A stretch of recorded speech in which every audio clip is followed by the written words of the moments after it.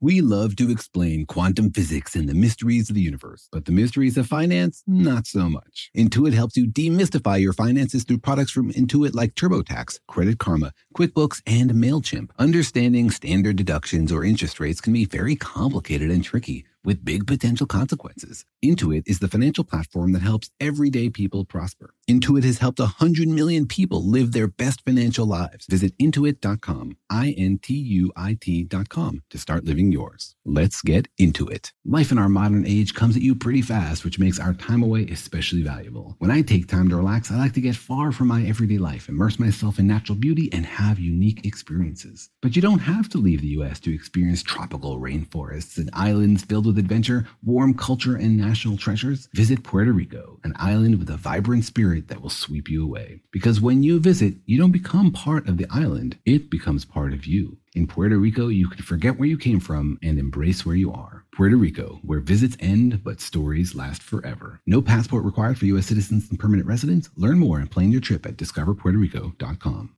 When you buy Kroger brand products, you feel like you're winning. That's because they offer proven quality at lower than low prices. In fact, we guarantee that you and your family will love how Kroger brand products taste, or you get your money back. So next time you're shopping for the family, look for delicious Kroger brand products, because they'll make you all feel like you're winning. Shop now, in-store, or online. Kroger, fresh for everyone. What's up, this your boy Lil Duval, and check out my podcast, Conversations with Unc, on the Black Effect Podcast Network. Each and every Tuesday, Conversations with Unc podcast feature casuals and in-depth talk about ebbs and flows of life and the pursuit of happiness. Unlike my work on stage, I tap into a more serious and sensitive side to give life advice and simply offer words of encouragement, yet remind folks to never forget to laugh. Every Tuesday, listen to Conversations with Unc, hosted by Lil Duval on the Black Effect Podcast Network, iHeartRadio app, or wherever you get your podcasts. Presented by AT&T. Connecting changes everything. Hey, quick announcement, everyone. We have just joined TikTok, so head over there and follow us to see videos of Daniel asking and answering science questions. All right, enjoy the pod.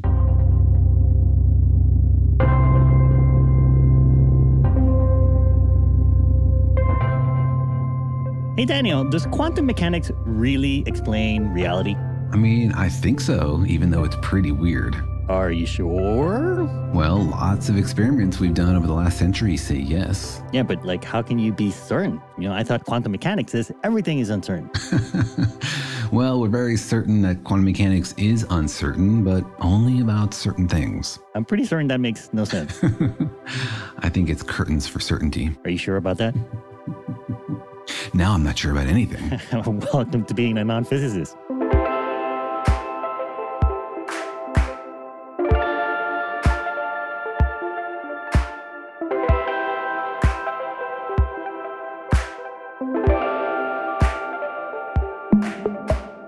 Hi, I'm Jorge, a cartoonist and the author of Oliver's Great Big Universe. Hi, I'm Daniel. I'm a particle physicist and a professor at UC Irvine, or at least I was certain of that a moment ago. Yeah, now you're not sure that you have a job? Is that what you mean? You might have said something to get you fired here? Yeah, it's one of those questions you shouldn't ask because it might change the answer. I thought you had tenure. That prevented them from firing you. There are still limits to what we can do, even if we have tenure. But anyways, welcome to our podcast, Daniel and Jorge Explain the Universe, a production of iHeartRadio, in which we test the limits of our understanding of the universe. How certain are we that the universe works in a different way on a tiny scale? That there are tiny quantum particles fluctuating in and out of existence? That when we zoom down to the universe at its smallest scale, different rules apply? On this podcast, we push all those limits and we try to answer all of your questions. That's right, because it is a wonderful and amazing, but yet also very mysterious universe that seems kind of random at times, but also seems like a giant clock that seems to be working precisely as it's supposed to be. And the big goal of physics is not just to reassure us that the universe works the way our intuition suggests, but to discover the truth. Science is a knowledge-building mechanism, right? It's a way to figure out how the universe actually works, even if it's deeply in contradiction with the way we thought it worked. Wait, I thought philosophers thought that you can never uncover the real truth of things.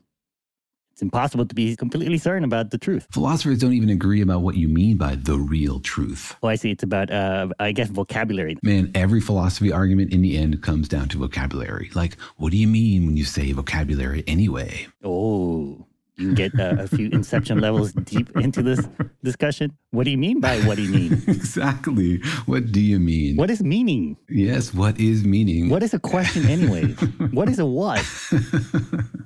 And I laugh at all these jokes, not to laugh at philosophy, but out of deep respect for the way philosophy forces us to figure out what we mean by our questions. What is it in the end we're asking? What kind of answers do we expect? All this kind of stuff. These are hard questions. Wait, does that mean that philosophers don't think you actually have a job as a physicist? I mean, philosophers definitely recognize that physics is building a set of facts, and those facts like power the world. There's a reason that technology works, for example.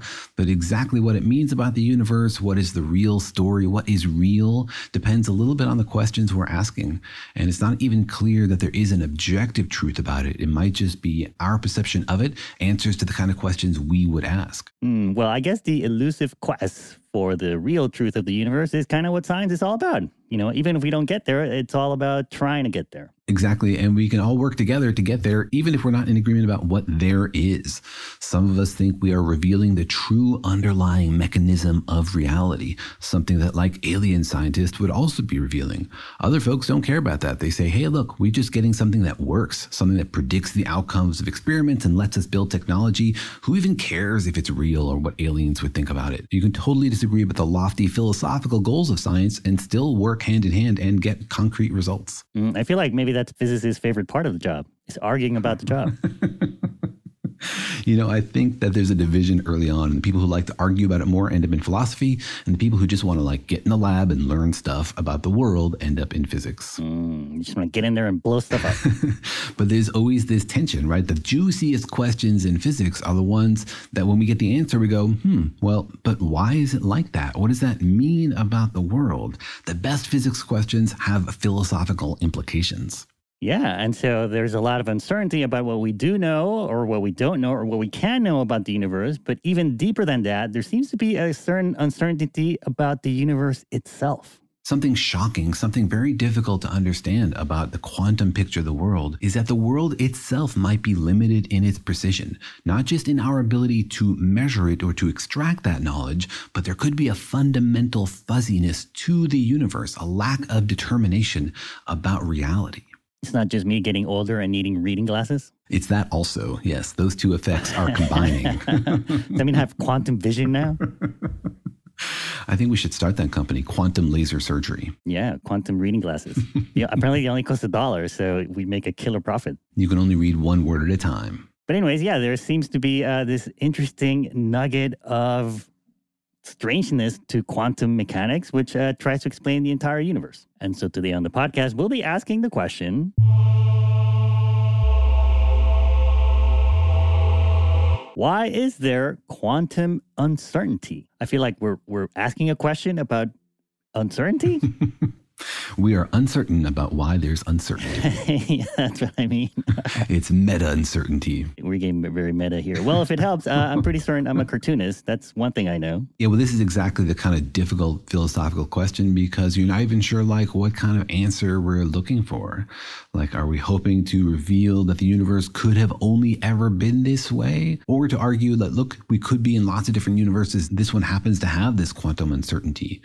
There's lots of different ways to attack this sort of philosophical problem. Well, hopefully it's more than just a philosophical problem, right? Eventually, the hope, the goal is to find kind of physics, math-based answers to these questions, isn't it? To me, I think the sort of highest level process would be go out and look at the universe, see what it's like, boil that down to like a few essential facts, build a theory that describes how that works, why that works, the mathematics to describe it, and then look at that theory and ask philosophical questions like, did it have to be this way? Could you have a universe that was different? Could we have built a different theory of the universe that didn't have this feature or that feature about it?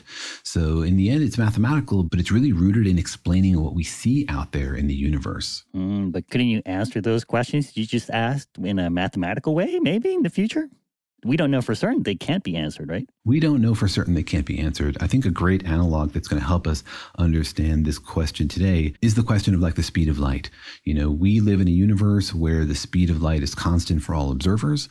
And if you start from that, you can build special relativity and you can explain the whole universe. But you have to start from that assumption. That's something we've seen in the universe, something we know is true. We've measured it. We've done the experiments. We've now coded it into our theory, but we don't have an answer for why that is true. And one day, maybe people will have a deeper understanding of the nature of space from which that bubbles up. You might be able to explain that someday, but currently we don't have an answer to why. It's just sort of like the foundational assumption that we need to explain everything we see in the universe. Right. Well, as you said, hopefully maybe someday somebody will answer those deep questions, but that person doesn't seem to be out there because Daniel went out there and asked this question of folks, and we got some pretty interesting answers back. Yeah. Thanks everybody who answers these questions, as wacky and as crazy as they are, without having any chance to prepare yourself. Really appreciate your participation. And I'd love to hear your voice on the podcast. That's right. I'm talking to you. We haven't heard from you yet, and we want your voice on the air. Wait, there's a bunch of people who we have heard from, though, right? You just totally snubbed them, I feel. I said thanks to all those folks also. I see. You meant the other people. It's a shockingly small group of people who volunteer for these, which is why you hear the same voices over and over again. Oh, I never noticed. You didn't have to tell me. I should have maintained your quantum uncertainty. That's right. You should have kept that a mystery of the universe. But anyways, think about it for a second. Why do you think there is quantum uncertainty in the universe? Here's what people had to say. I guess that both because we can't really have an accurate measurement on that very tiny scale, and because measuring a quantum process interferes on that process. There's quantum uncertainty because when we measure a particle, it changes what the particle is doing. And when we're not looking at the particle, we never quite know what it's doing without measuring it, which changes the state of the particle. So we can never quite know exactly what a particle is doing without changing its state. I know that if you measure something, it falls into the wave function collapses and you fall into one of the states. I guess there's uncertainty because there's a wave function. All right, some pretty deep answers here. I'm pretty certain of that. Yeah, a lot of these folks are developing like a micro-physical picture, like what's happening when you make a measurement, what prevents you from being able to measure things super duper precisely. And that's helpful, but I think it's only really part of the story. All right, well, let's dig into this topic and let's start with the basic question. Daniel, what is quantum uncertainty? There's so many weird things about quantum mechanics that we could dig into for hours and hours, but I just want to zoom in on this one thing, this quantum uncertainty, which is different from other weird aspects of quantum mechanics. And quantum uncertainty is a very specific thing. But let's start out by talking about classical physics, because quantum uncertainty is basically a rejection of that. So classical physics, the physics of Newton, and even the physics of Einstein, says that we live in a universe where you can know everything about an object. Like take a particle or a banana or whatever, you can know everything about its location, you can know everything about its velocity, you can know its entire history, that it moves in these smooth paths, it always has a position, it always has a velocity, that to reality there is no fuzziness, that there's an exactness to this information and you can know all of it simultaneously because it's well defined. That's the classical physics picture of like how things move in the universe. Right, that's sort of like maybe a good way to explain it is basically like up to high school physics, right? Like, predicting where the baseball that you throw is going to land or, how things move, if you shake them or if you swing them, that's classical physics, right? Like you can predict where what things are going to do. Like in those exams in high school, there's no room for uncertainty. Like there's a right answer and there's a wrong answer. That's right. And there's an exactness to the answer. And even well past high school physics, I guess, depending on your high school, Einstein's physics is also classical in that sense. I mean, Einstein was a huge revolution compared to Newtonian physics. Relativity is a whole other brain twister. But Einstein's picture of the universe fundamentally is the same in that there's no uncertainty. He imagined you could know where a particle is that had an exact position, and you could simultaneously know its position and its momentum and all sorts of other things about it. Even like light? Yeah, the classical theory of electrodynamics, which comes from Maxwell and inspired Einstein to develop relativity, didn't have any sort of quantum uncertainty to it. Photons had an exact position. All right, so then that's Einstein and Newton. But then around the beginning of the 1900s, they figured out that things are kind of strange and weird. Yeah, basically quantum mechanics looks at that and says, no, you can't know all of these things simultaneously. And the history of it's really fascinating. It comes around in the 1920s when people were trying to understand how the atom worked and what was the picture microscopically of the electron and the nucleus. Was it sort of like an orbital picture like Bohr was suggesting, or was there something funnier and more complicated going on? And it was really Heisenberg, of the famous Heisenberg uncertainty principle, who developed the sort of first theory of quantum mechanics that described how the atom worked in a way different from Bohr, that had like a fundamental different mathematics underneath it.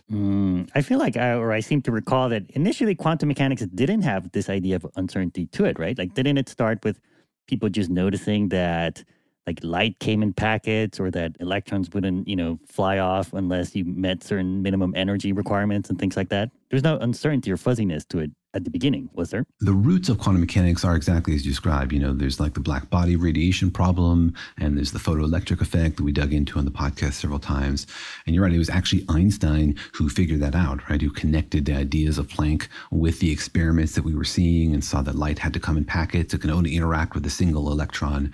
Absolutely. So those core ideas, which then led to the formulation of quantum mechanics, those didn't have uncertainty in them. That wasn't an essential ingredient. Right, because that's where the word quantum comes from, right? Like quanta, like little quantity. Little countable things, right? You can have 1 electron or 2 electrons or 9 electrons, but you can't have 1.7 photons, for example. But then as people were trying to apply these theories and these ideas to describing the atom, they need to develop mathematics that worked, mathematics that explained what we saw.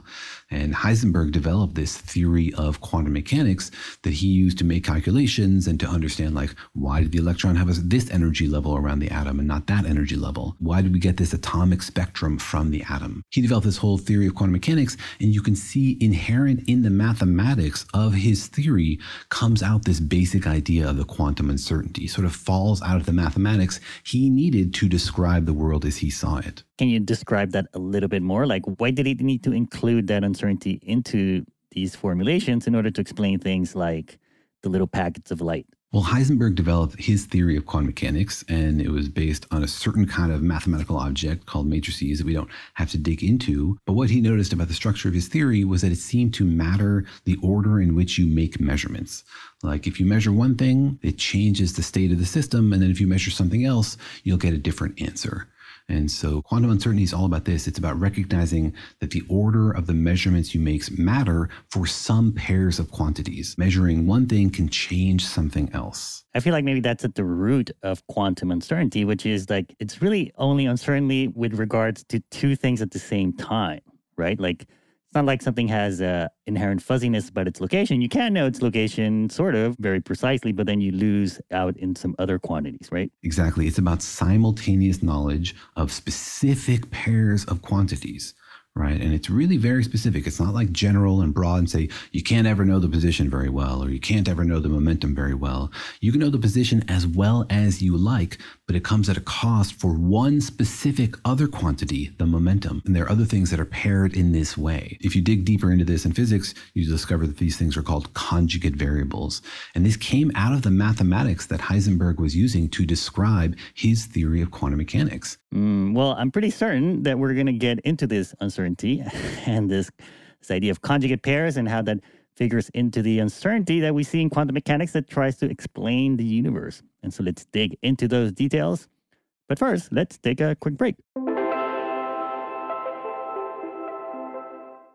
The financial universe out there can seem like a vast place, full of scary mysteries and exciting possibilities, but it can also be overwhelming to navigate, especially when you're first starting out in life. It feels sometimes like just one wrong turn could send you hurtling endlessly towards a financial black hole. But don't worry, you don't have to navigate the financial universe on your own. With the right tools, you can master the financial universe and chart your course with confidence. Intuit helps you navigate the financial universe through products from Intuit like TurboTax, Credit Karma, QuickBooks, and MailChimp. Intuit is the financial platform that helps everyday people prosper. Whether you're trying to manage your money or trying to run a business, Intuit gives you the confidence to take control of your finances so you can live your best life. Intuit has helped 100 million people live their best financial lives. Visit Intuit.com, Intuit.com, to start living yours. Let's get into it.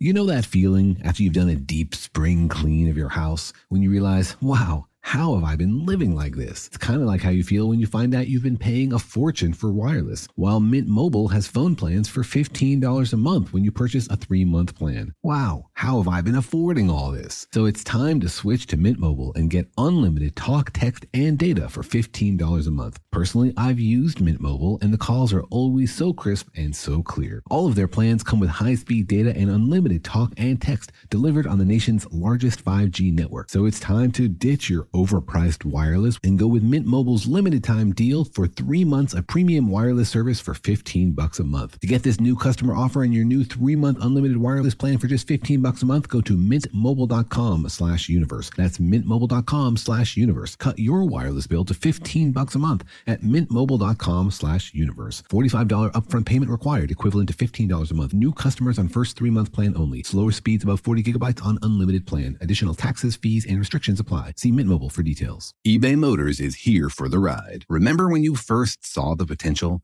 And then through some elbow grease, fresh installs, and a whole lot of love, you transformed 100,000 miles and a body full of rust into a drive that's all your own. Look to your left, look to your right. It's official. No one's got a ride like this. There's nothing else that sounds like, feels like, or looks like the set of wheels in your garage. With over 122 million parts, you can make sure your number one ride or die stays running smoothly, so there's no limit to how far you can take it. Brake kits, turbochargers, engines, exhaust kits, roof racks, LED headlights, bumpers, whatever your baby needs, eBay Motors has it. And with eBay Guaranteed Fit, it's guaranteed to fit your ride the first time, every time, or your money back. Plus, at these prices, well, you're burning rubber, not cash.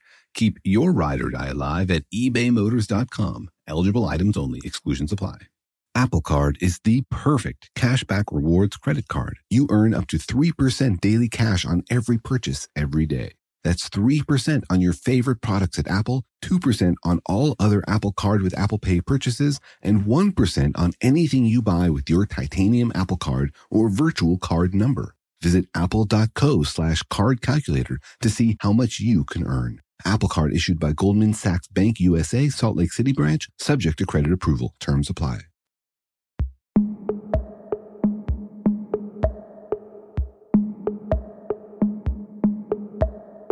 All right, we are talking about uncertainty today, specifically quantum uncertainty, or at least we're trying to understand here where it comes from and how it manifests itself in our everyday lives.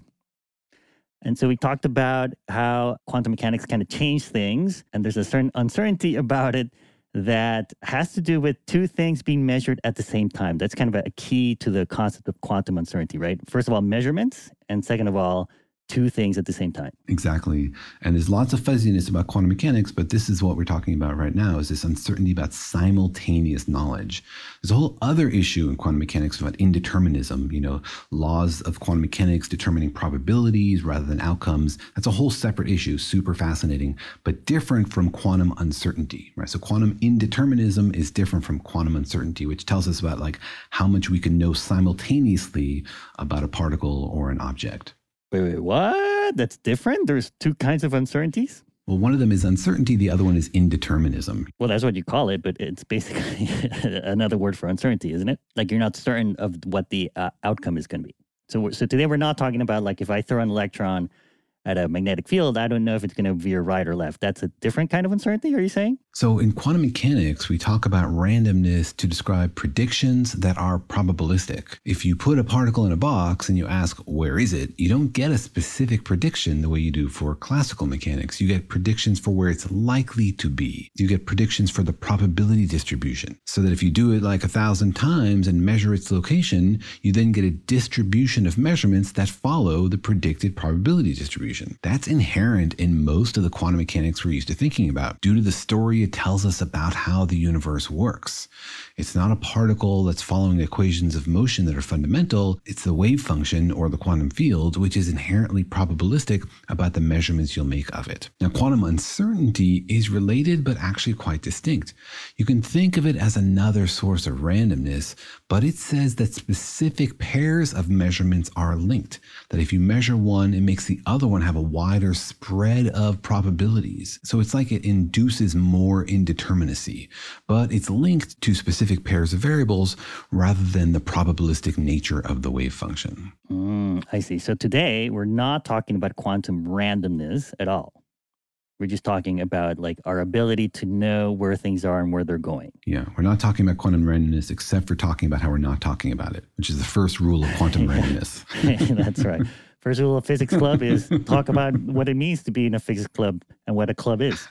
But I guess the question is like, are those two things related or are they totally separate ideas in quantum mechanics? The randomness and the inability to be certain about position and velocity and things like that. Like you can have one without the other? So indeterminacy and uncertainty are different ideas because remember that there are some theories of quantum mechanics which don't have randomness and indeterminacy as inherent features. For example, Bohmian mechanics, where the spread of outcomes isn't due to some randomness, but it's due to slight variations in the initial conditions of how you set up your experiment, of how exactly you put that particle in a box. And so in those theories like Bohmian mechanics, uncertainty doesn't come from randomness. It actually comes from the measuring device being part of the experiment that's being measured, which keeps it out of total quantum equilibrium, which causes uncertainty. So you don't actually need randomness to have uncertainty in your quantum theory. Overall, though, there's a connection between uncertainty and indeterminacy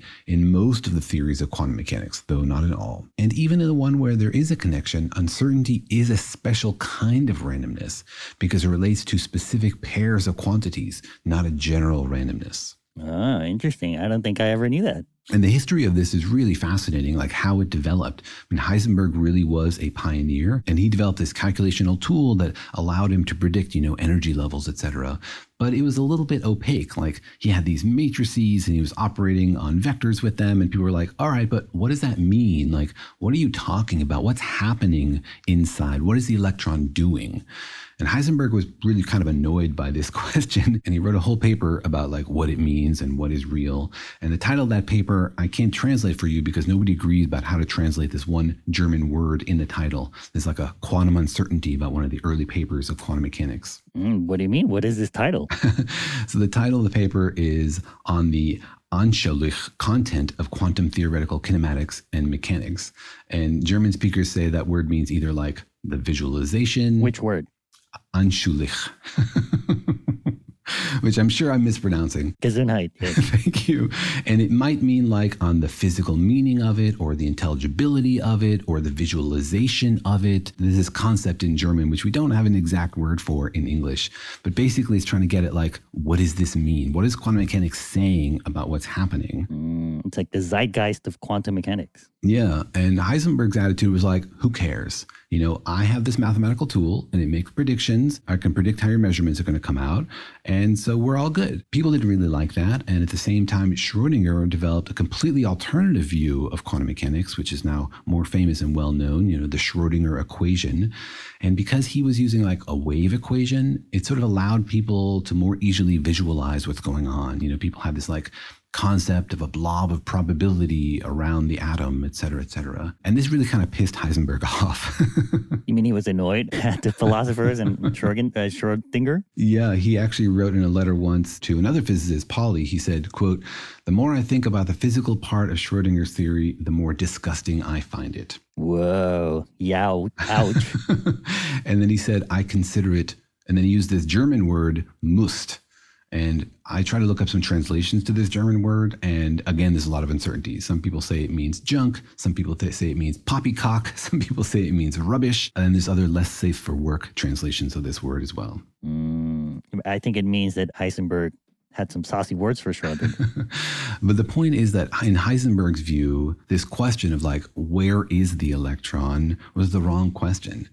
In Heisenberg's quantum mechanics, there is like no true position of a particle. There's only the outcome of a measurement. And there's only, if you measure something, what's going to happen. And inherent in Heisenberg's quantum mechanics was this idea that if you measure one thing and then measure another thing, the order matters. That like reversing the order will change the outcome, which is sort of confusing. Like imagine measuring the width and the height of a table. You don't think about measuring them in a certain order because you figure like, well, the width and the height are things. I can measure them in what order I want. But in this case, in Heisenberg's quantum mechanics, for some things, the order does matter. Well, maybe let's break it down into a concrete example. Like, let's say that this table had quantum uncertainty about its width and its length.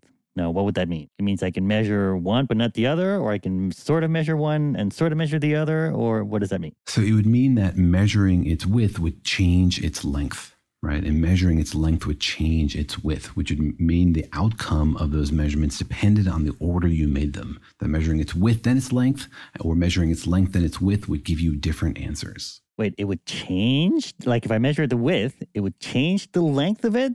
Like physically, or it would maybe make me less able to measure the length? It would change the uncertainty, the fundamental uncertainty of that quantity, which would affect what you measure later. Yeah. What do you mean the uncertainty? What would be the uncertainty of its length? Like I can't predict what its length is going to be, or I can't actually measure it? You can still make a measurement of its length, but the outcome of that measurement depends on the fundamental uncertainty of that object. That quantity is not well known. The quantity is not like defined. It depends on the inherent uncertainty of the object itself.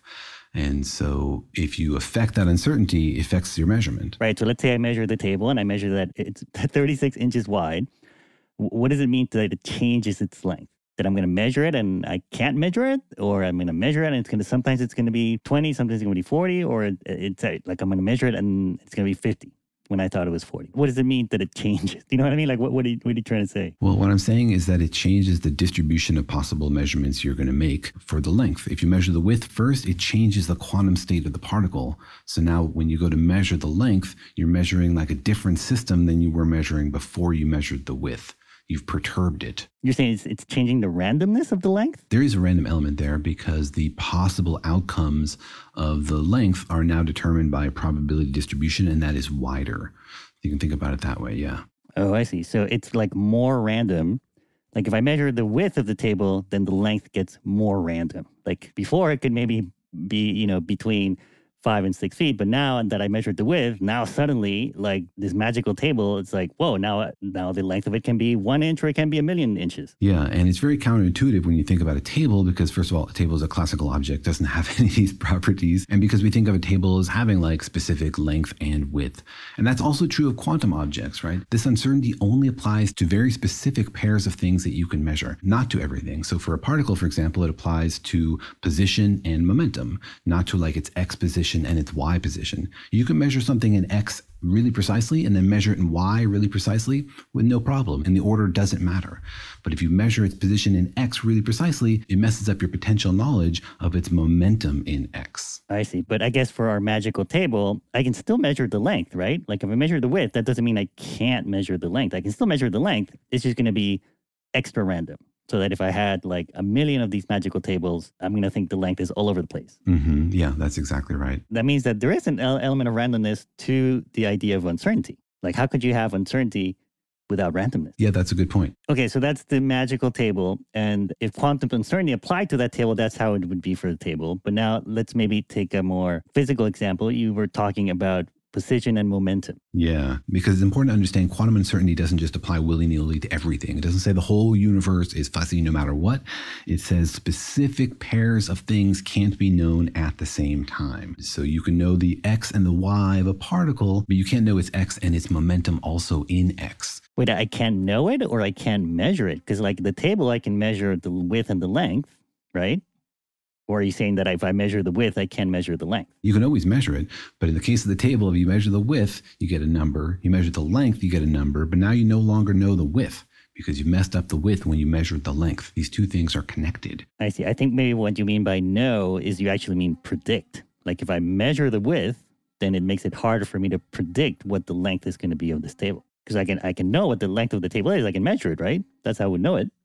But it's more about like being able to know it before you measure it. Well, I'd say when you measure it with some uncertainty. Even if you know it with some uncertainty. There's like error bars on it. Oh, it's about error bars. That's different though, isn't it? Well, it depends on how you interpret the error bars and the randomness, but like repeated measurements which probe that probability distribution will give different outcomes. It doesn't fundamentally have a specific length. It has a distribution. And if you measure it multiple times, you'll get different answers according to the width of that distribution. Oh, I see. I feel like you're saying kind of like the table has a length and a width, but then there's our measurement of the length and width, which might not be what its real length and width is. In the case of the magical table, which follows this quantum uncertainty, though obviously tables don't really, right? If we say that it has this quantum uncertainty attached to the length and the width, then the length and the width are not determined simultaneously. It's not that it exists and it's written in a gold tablet by God somewhere. We just don't have access to seeing it.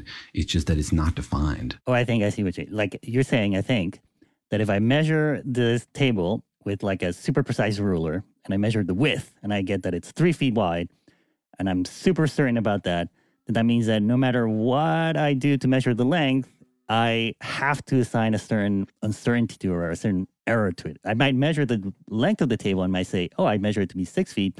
But in the back of my head, I have to be like, well, that's probably not actually 6 feet. Is that kind of what you mean by uncertainty? Yeah. And then if you go back to measure the width, you're going to get a different answer than you did before because measuring the length has now changed the width. But no, it's still the same table. No, it's not still the same table, right? Because you've made a measurement to it and measuring things changes them. Oh, but what if I measure them at the same time? Yeah, great question. But you can't do that, right? You make a measurement of a quantum system, you can measure a thing, right? And these two things you can't measure simultaneously. Oh, see, I feel like that's another concept then in quantum mechanics. Why can't I measure this table at the same time? In Heisenberg's quantum mechanics, the way you make a measurement is that you operate on that quantum state. Operating on the quantum state will change it. And you can't do two operations simultaneously. Maybe for those of us that are not familiar with quantum states, what does that mean? That means that like in a system, there are some variables that you just can't measure at the same time. That's right. All measurements have to be made in a certain order because potentially measurements could mess up later measurements. In some cases, they don't, right? Like you can measure the X and then you can measure the Y, and the answer you get for Y doesn't depend on whether you already measured X. But if you measure X and then you measure momentum in X, then you will get a different answer and the order does matter. Like measuring X and then momentum or measuring momentum and then position in X will change the answers that you get. I see. It's kind of part of the magical properties of my table.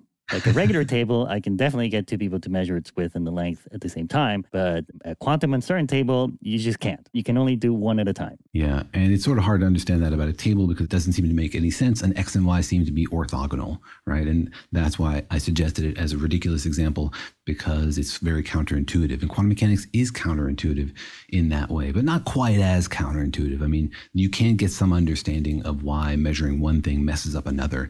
If you think more specifically about, for example, momentum and position instead of like table lengths and widths. Right. I just think that, for most of us, saying that's what the math says and it's magic, it's pretty much the same thing. It's mathematical. Yeah, that's right. It's mathemagical. There you go. I mean, you can think about it in terms of like measuring a particle, right? Say you want to know its location. How would you actually make that measurement? Well, in order to measure the location of a particle, you got to like bounce something else off of it. There's no passive observing of the universe. You got to like bounce a photon off of it, for example, to see where it is. And if you want to know its precision really, really precisely, then you need a really high energy photon because high energy photons have short wavelengths. And so they can tell you information about really small distances. But if you bounce a really high energy photon off of your electron, then you're going to totally mess up its momentum. Its momentum is going to be very different now than before you measured it. So if you go off to measure its momentum, you're going to get a different answer than if you hadn't measured the position. That's if you try to do it one after the other. But I'm just throwing out an idea. What if you like throw a photon at it and you measure how the photon bounces? And then that tells you both things at the same time, maybe, right? Like if I catch a baseball, I know its position and how fast it was going. Yeah, and you can do that for a classical object. And you can know simultaneously multiple things about quantum objects, just not some things, right? Just in this case, like not position and momentum simultaneously. And the reason that you can't has to do with how this information is encoded in the particle, which I think we can understand without getting too mathematical. All right, well, let's dig into some of this mathemagic or not mathophysics, I guess. And the idea of wave and the wave function, which is, I think, where we're going with this. Let's dig into that waviness. But first, let's take another quick break. The financial universe out there can seem like a vast place, full of scary mysteries and exciting possibilities. But it can also be overwhelming to navigate, especially when you're first starting out in life. It feels sometimes like just one wrong turn could send you hurtling endlessly towards a financial black hole. But don't worry, you don't have to navigate the financial universe on your own. With the right tools, you can master the financial universe and chart your course with confidence. Intuit helps you navigate the financial universe through products from Intuit like TurboTax, Credit Karma, QuickBooks, and MailChimp. Intuit is the financial platform that helps everyday people prosper. Whether you're trying to manage your money or trying to run a business, Intuit gives you the confidence to take control of your finances so you can live your best life. Intuit has helped 100 million people live their best financial lives. Visit Intuit.com, Intuit.com, to start living yours. Let's get into it. eBay Motors is here for the ride. Remember when you first saw the potential? And then through some elbow grease, fresh installs, and a whole lot of love, you transformed 100,000 miles and a body full of rust into a drive that's all your own. Look to your left, look to your right. It's official. No one's got a ride like this. There's nothing else that sounds like, feels like, or looks like the set of wheels in your garage. With over 122 million parts, you can make sure your number one ride or die stays running smoothly, so there's no limit to how far you can take it. Brake kits, turbochargers, engines, exhaust kits, roof racks, LED headlights, bumpers, whatever your baby needs, eBay Motors has it. And with eBay Guaranteed Fit, it's guaranteed to fit your ride the first time, every time, or your money back. Plus, at these prices, well, you're burning rubber, not cash. Keep your ride or die alive at ebaymotors.com. Eligible items only. Exclusions apply. Life in our modern age comes at you pretty fast, which makes our time away especially valuable. When I take time off to relax, I like to get far from my everyday life, to immerse myself in natural beauty and have a unique experience. But you don't have to leave the United States to experience tropical rainforests and islands filled with adventure, warm culture, and national treasures. Visit Puerto Rico, an island with a vibrant spirit that will sweep you away. People from Puerto Rico are called Boricuas, but it's not just a name. It's a spirit, a flavor, a rhythm that you can only find in one place on Earth. Puerto Rico. It's embodied by these proud, passionate people, and you'll feel it in every part of the island. When you bask in the warmth of the beaches, when you taste the love in the food, when you embrace the call of adventure, you'll find the Boricua spirit in yourself as well. Because when you visit, you don't become part of the island, it becomes part of you. You can forget where you came from and embrace where you are in Puerto Rico, because your visit ends, but the stories last forever. No passport is required for U.S. citizens and permanent residents. Learn more and plan your trip at discoverpuertorico.com. When your child fights sleep, it can feel like a battle you'll never win. Imagine a bedtime routine you all look forward to, where you cuddle in and let the stress of the day melt away. Welcome to Sleep Tight Stories, a calming weekly podcast that brings bedtime stories, cuddles, and comfort to families worldwide. The stories are quirky, relatable, and spark wonder without overstimulation, so listeners can fall asleep and stay asleep. Each episode is narrated by me, Cheryl McLeod, a second-grade teacher, and written by my husband, Clark, an eternal second grader at heart. Tune in tonight and bond over a story before drifting off to sleep. Make bedtime the sweetest part of your day. Sleep Tight Stories. Listen to Sleep Tight Stories on the iHeartRadio app, Apple Podcasts, or wherever you get your podcasts.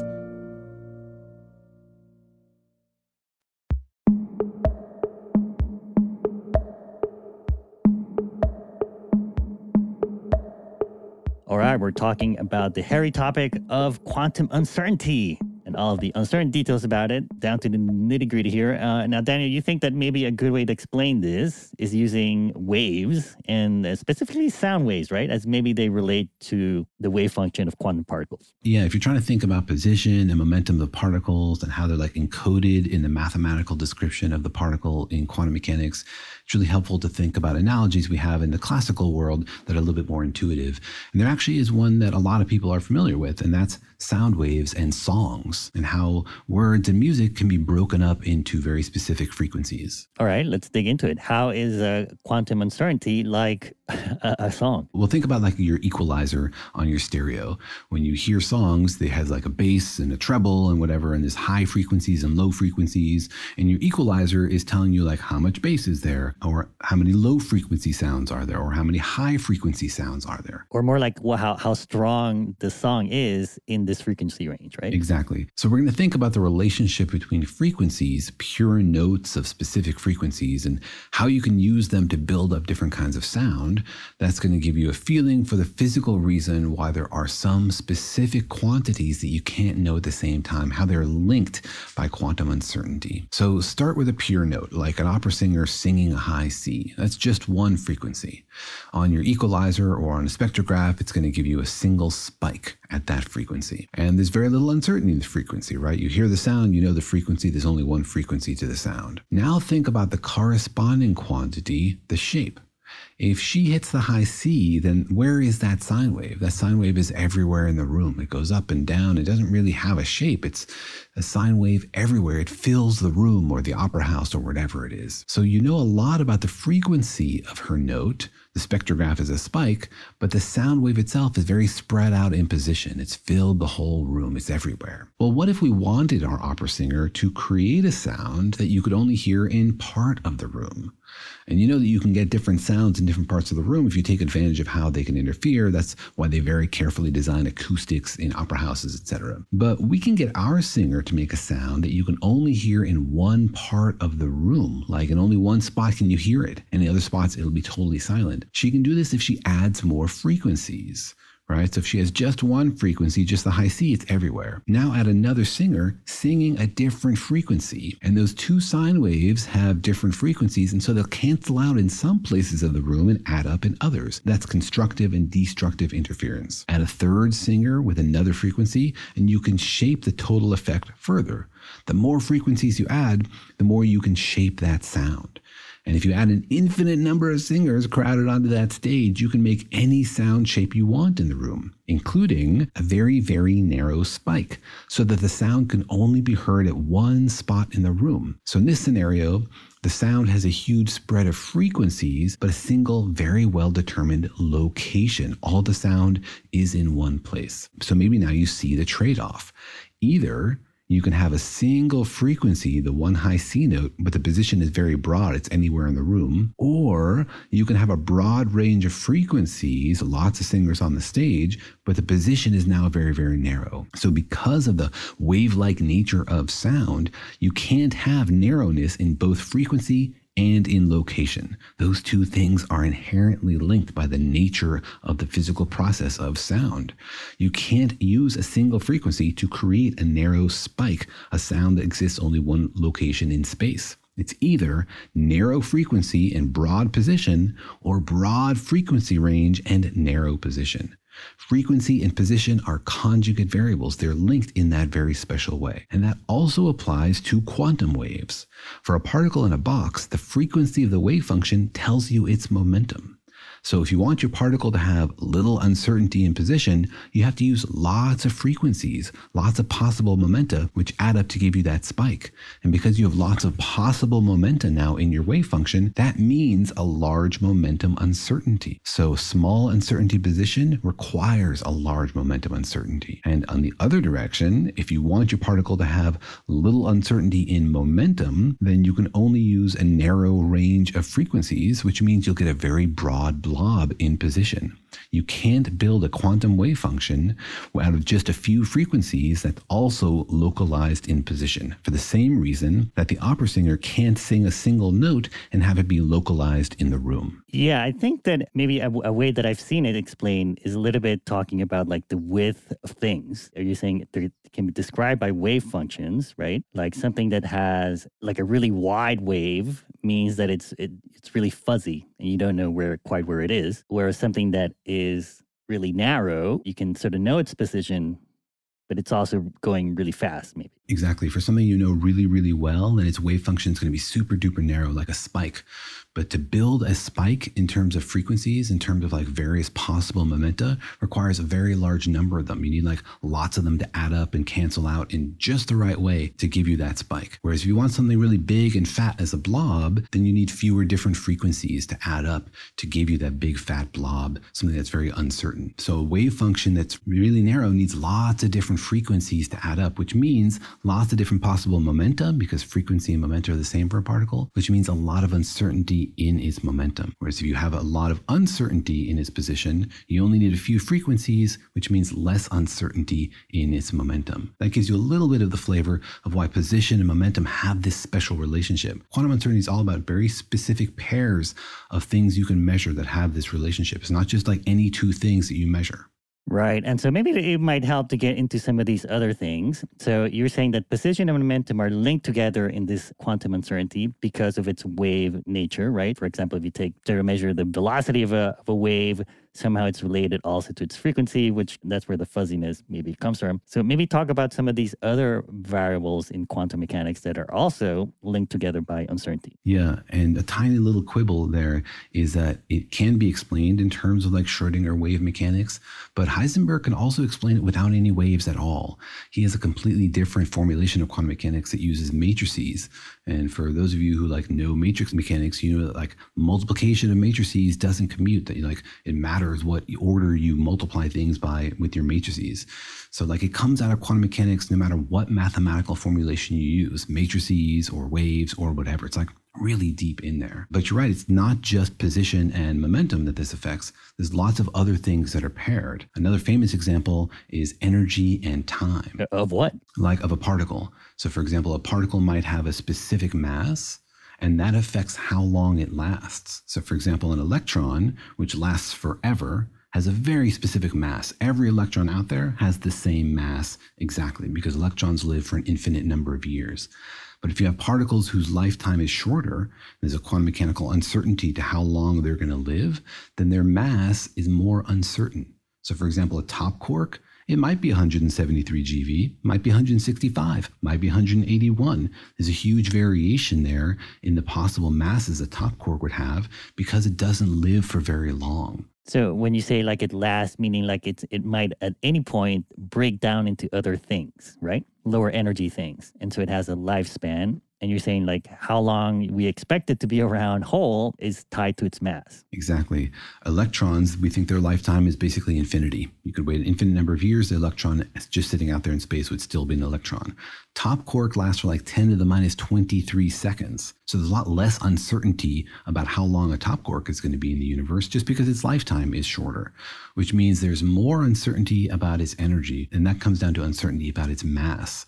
So there's like a whole distribution of possible masses you could measure for a top quark, of masses that it actually has. There's like a fundamental uncertainty in like how much energy there is in this thing because there's very little uncertainty about how long it's going to last. It's not going to last very long at all. It's not just like uncertainty about where it is and where it's going. It's like uncertainty about its actual like being, right? Like what it is. How much of it is there? Exactly. And there's a really deep connection between these two variables, energy and time, position and momentum. We talked about this philosophical connection in another episode. It all comes out of this theorem, Noether's theorem, which tells us like relationships between symmetries and conservation laws. We know the fact that space is the same everywhere in the universe means momentum is conserved. There's another connection there between position and momentum. Noether's law also tells us that energy is conserved if space is the same across time. There's a connection between energy and time. And so you see that there's a really deep connection between these variables. Some of these things are just sort of fundamentally paired physically, position and momentum, energy and time.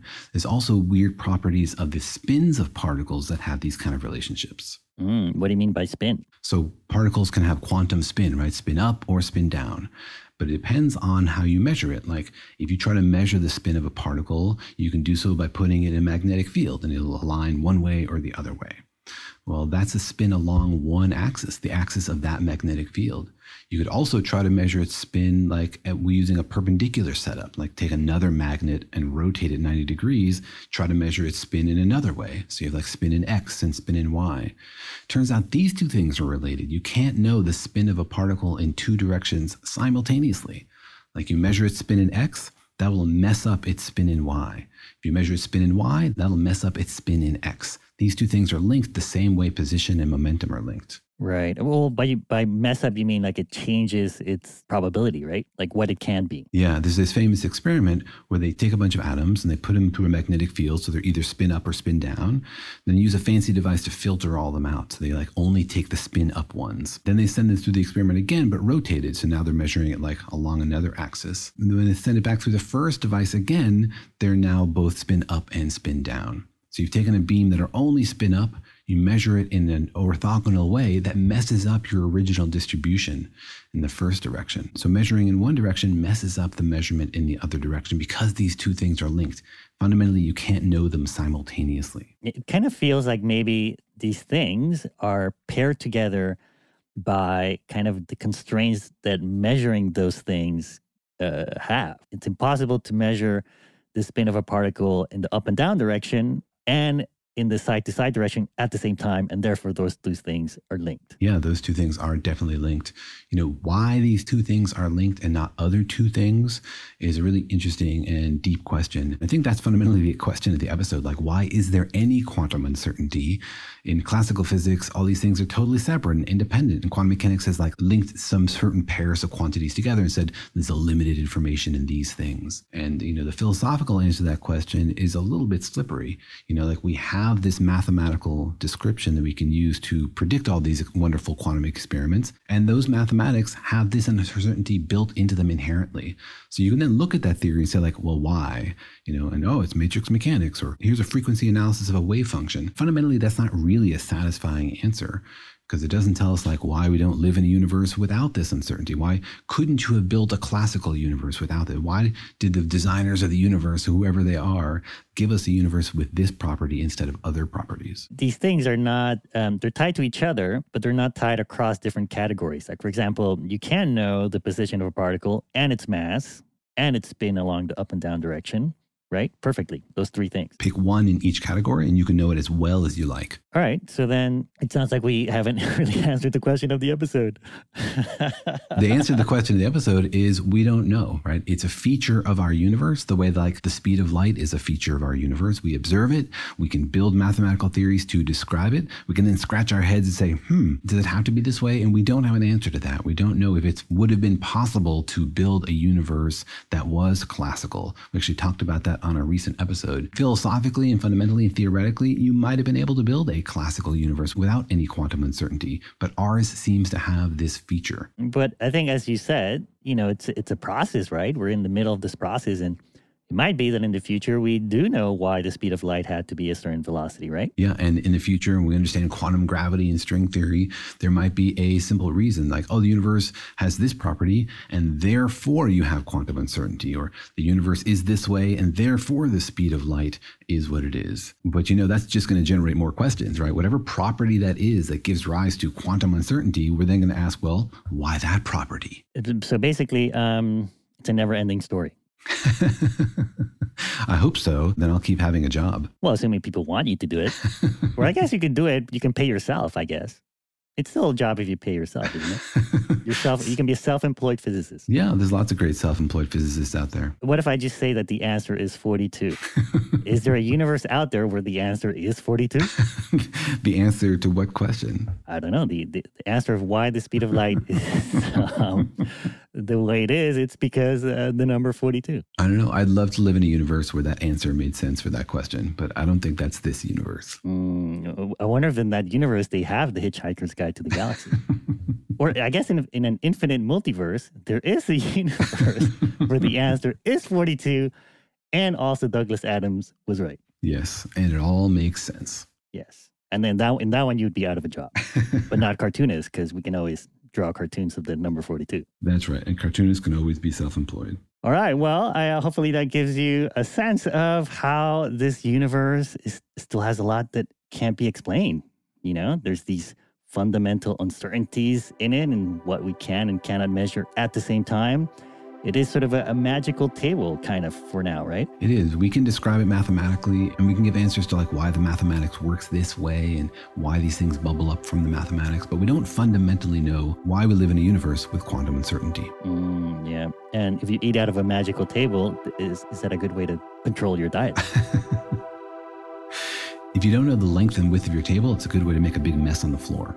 Yeah, there you go. You might be setting down your food in empty space. All right, well, we hope you enjoyed that. Thanks for joining us. See you next time.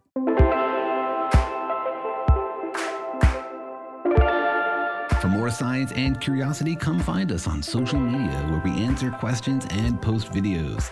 We're on Twitter, Discord, Insta, and now TikTok. And remember that Daniel and Jorge Explain the Universe is a production of iHeartRadio. For more podcasts from iHeartRadio, visit the iHeartRadio app, Apple Podcasts, or wherever you listen to your favorite shows.